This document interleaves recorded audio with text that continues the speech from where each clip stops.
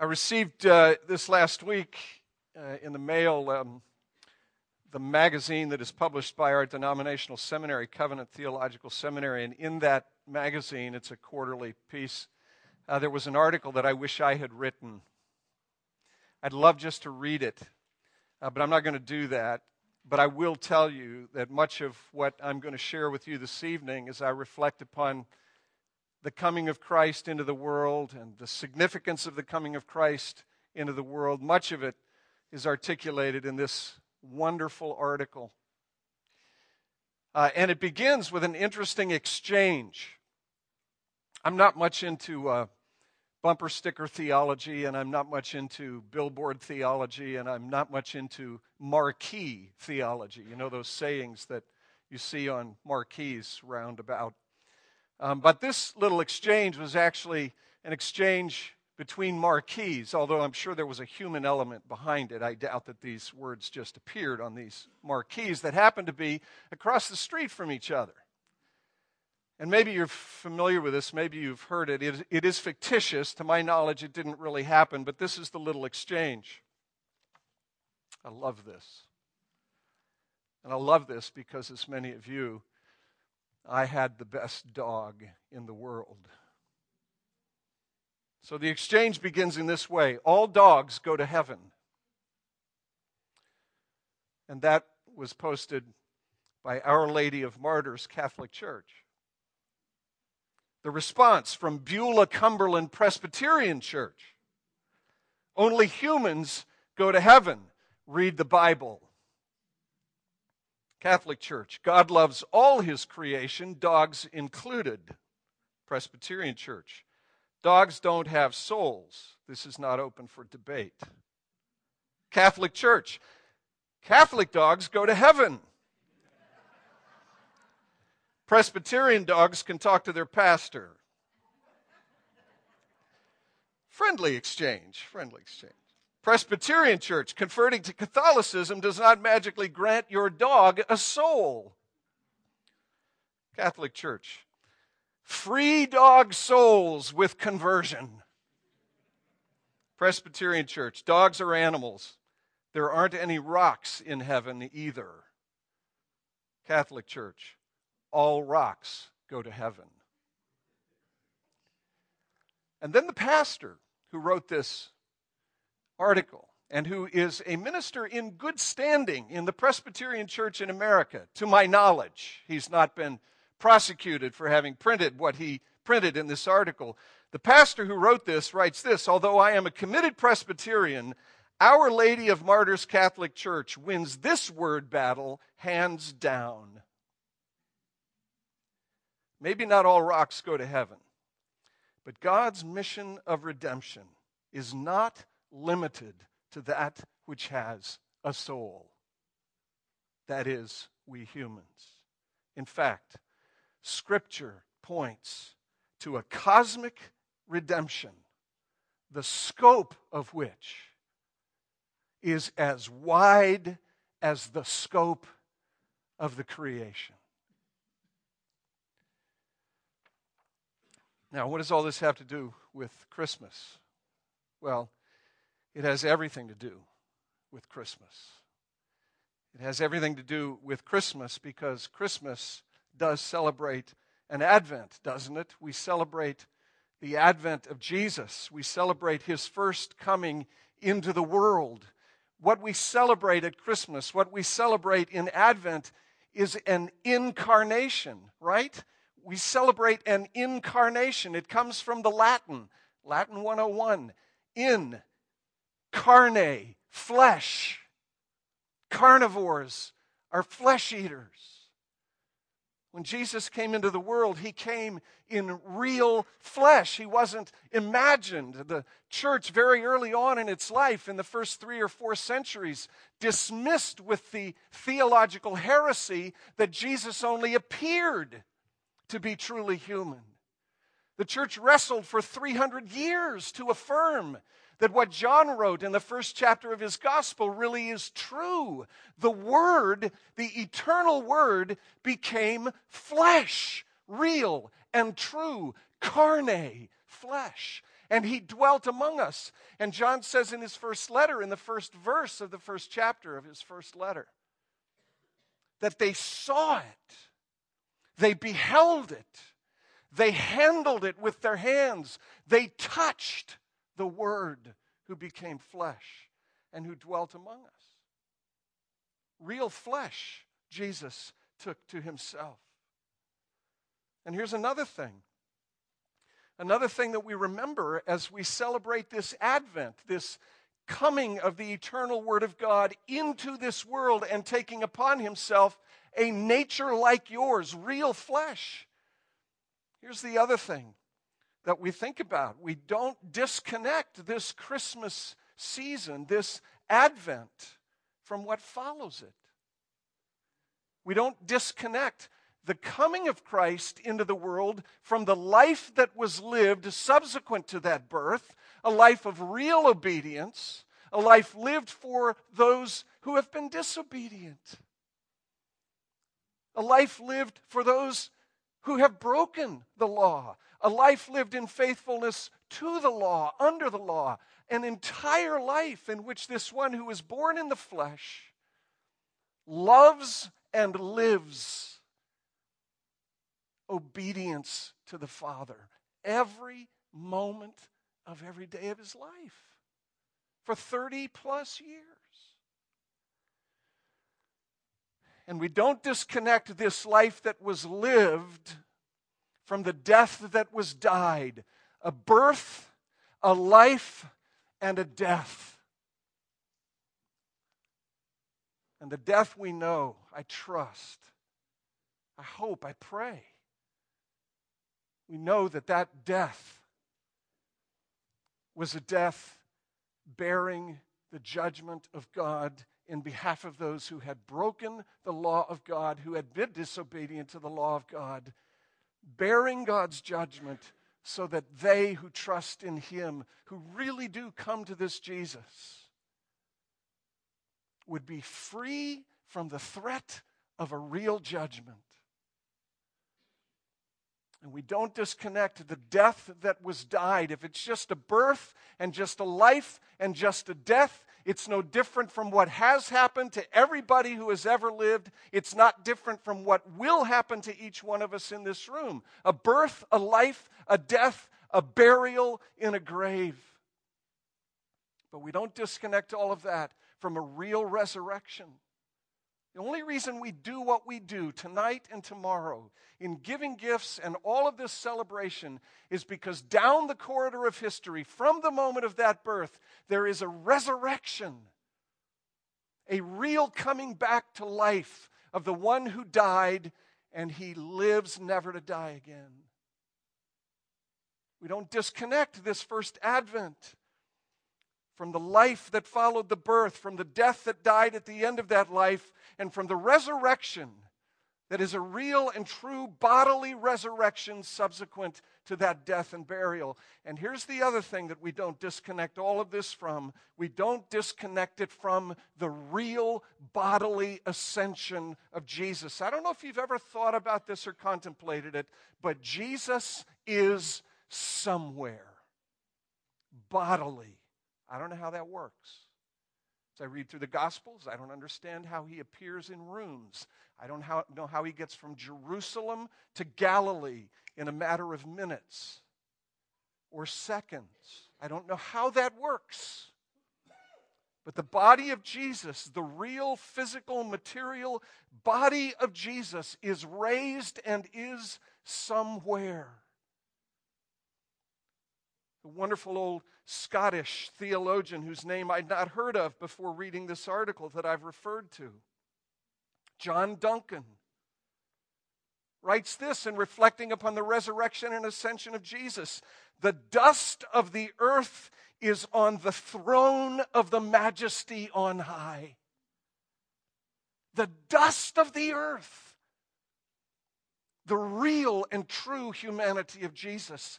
The real and true glorified, transformed flesh of Jesus. The dust of the earth is enthroned as the majesty on high. And the ascension tells us then this last thing. The ascension tells us that there is more. Jesus, the ruling and reigning King, is going to return. He is going to come back. It's been so interesting to me over this Advent. I don't know why it's been so more evident to me this Advent than previous Advents. But it's been so interesting to me as we sing these carols, these Christmas hymns, that woven into the texts of these hymns again and again and again and again are references not only to the first Advent, the coming of Jesus in weakness and frailty, a baby born in a stable, laid in a manger, in cloth rags, but woven into the texts and the fabric of these hymns are these references to his return, his glorious appearing. At this Advent season, we reflect not just upon a baby and the wonder of the incarnation, but we are propelled into the future to consider his second advent, that he is coming again. He is returning. And when he returns, what will happen? What will happen? It's a passage in Matthew's Gospel, Matthew 19, verses 27 to 29. It's after, this is fascinating, it's after the rich young man has come to Jesus and said to him, What good must I do to have eternal life? What thing must I do to earn eternal life? A lot of older pastors and scholars who believe that rich young man was actually the Apostle Paul. Some compelling reasons to think that that might be the case. And after this rich young man faces the significance of what it is to follow Jesus, Jesus speaks to him and says, you've done all of these things, but there's one thing left for you to do. Sell everything you have, part with your riches, and come and follow me. And he went away sad because he was a man of much wealth. And Peter watches this. He watches this exchange between Jesus and this rich man, this man who possesses everything the world has to offer. Everything.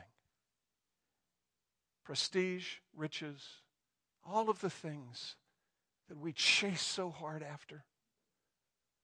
Peter watches this exchange between Jesus and this rich young man, and as he watches him walk away, Jesus looks at Peter and the rest and says, with man, it is impossible for a rich person to enter the kingdom of God, but not with God. With God, all things are possible. Even rich people can humble themselves and enter the kingdom of God. And then Peter says, we've left everything to follow you. What then will we have? What then will we have? And Jesus, in his response to Peter, uses a word that appears only 2 times in the whole of the New Testament. It occurs one time in Paul's letter to Titus, chapter 3 and verse 5, and it appears here in Matthew 19, verse 28. Jesus said to them, I'll tell you what you have, and I'll tell you what you will have. Truly I say to you, in the regeneration, the ESV has in the new world, but literally the word is regeneration, in the renewal, in the restoration, in the reconstitution that is to come. In the regeneration, when the Son of Man will sit on his glorious throne, you who have followed me will also sit on 12 thrones. You will judge the 12 tribes of Israel. And here's the payoff, Peter. Here's the punchline. Here's what you get. Everyone who has left houses or brothers or sisters or father or mother or children or lands for my name's sake will receive 100-fold and will inherit eternal life.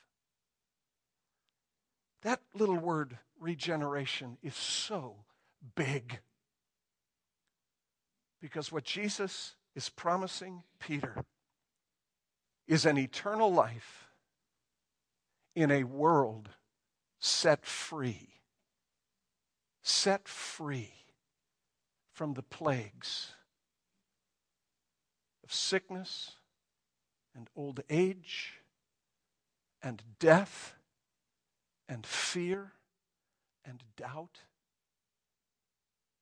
He promises him an eternal life in a world transformed, renewed, reconstituted. Several months ago, I had a conversation with a friend, a fairly new friend. We were riding together here in beautiful Indian River County, and we passed by some beautiful condominiums overlooking the Indian River, overlooking the ocean. And he said, if I make it to 80, what I want to do is buy a third or fourth floor condominium so that I can sit on a balcony, sip wine, and watch as my life comes to an end. Somehow, some way, I'm going to say to my friend, what if all of this, all of the best that you've tasted, that you've seen, that you've experienced physically, materially, what if all of this is just an appetizer? Just an appetizer. Whetting your appetite for an eternity of joy and pleasure in a real, physical, reconstituted universe given to you as a gift from your Father because of what Jesus did on the cross. What if all of this is just an appetizer?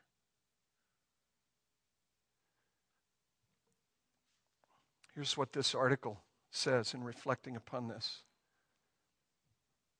The incarnation is like a billboard standing in the middle of history, forcing us to look backward to a commitment God made to his creation and forward to the fulfillment of that commitment when the dead will be raised, the bodies of God's people glorified, and the earth under our feet purified from its fallen and cursed condition and made completely new.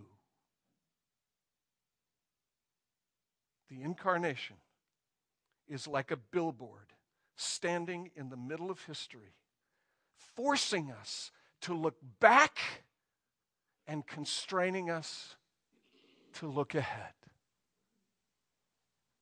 What did Jesus come for? He came not only for me, his son. He came to restore the whole creation to a condition of beauty and glory so that he might give it to his people as a gift for them to enjoy forever.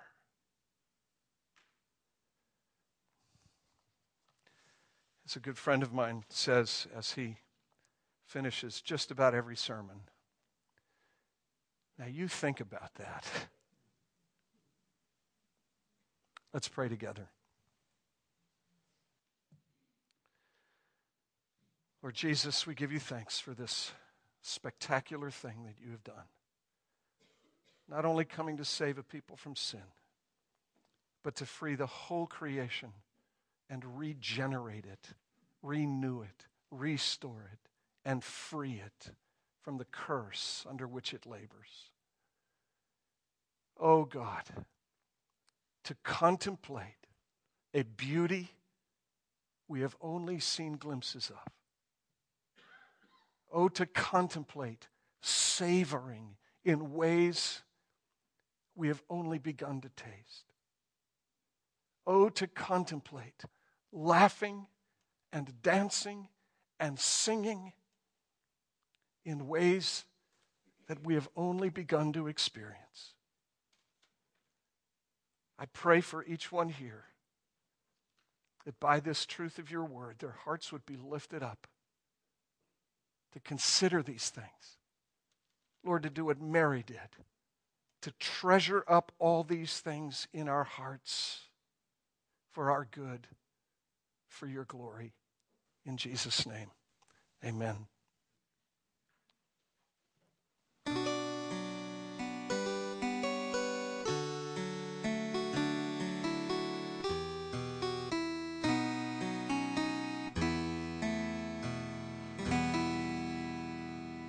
What child is this who laid to rest on Mary's lap is sleeping, whom angels greet with anthems sweet, while shepherds watch are keeping. This is Christ, the King whom shepherds guard and angels sing. Haste, haste to bring him, Lord, the babe, the Son of Mary. Why lies he in such mean estate, where ox and ass are feeding? Good Christian, fear for sinners, hear the silent word is pleading. Nails, spears shall pierce him through the cross, be born for me, for you. Hail, hail the Word made flesh, the babe, the Son of Mary. So bring him incense, gold, and myrrh, come, peasant king, to own him, the King of kings. Salvation brings, let loving hearts enthrone him. Raise, raise the song on high, the Virgin sings her lullaby. Joy, joy, for Christ is born, the babe.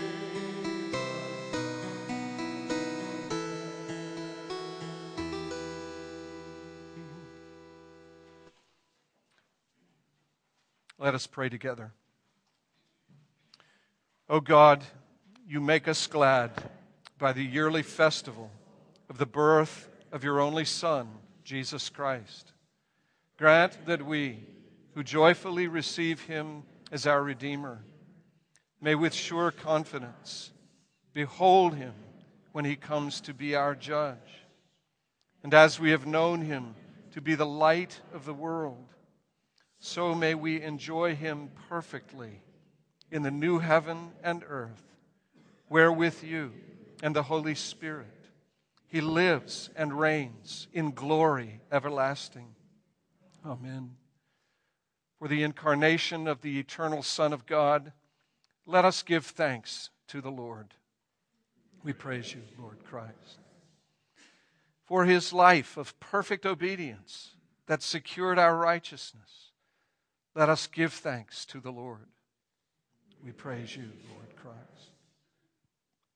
For the one full, perfect, and sufficient sacrifice of himself for the sins of his people, Let us give thanks to the Lord. We praise you, Lord Christ. For his resurrection, ascension, reign, and promised return, let us give thanks to the Lord. We praise you, Lord Christ. And for the gospel of grace that assures us that we are forgiven by his blood, accepted because of his righteousness, and made children by adoption, let us give thanks to the Lord. We praise you, Lord Christ.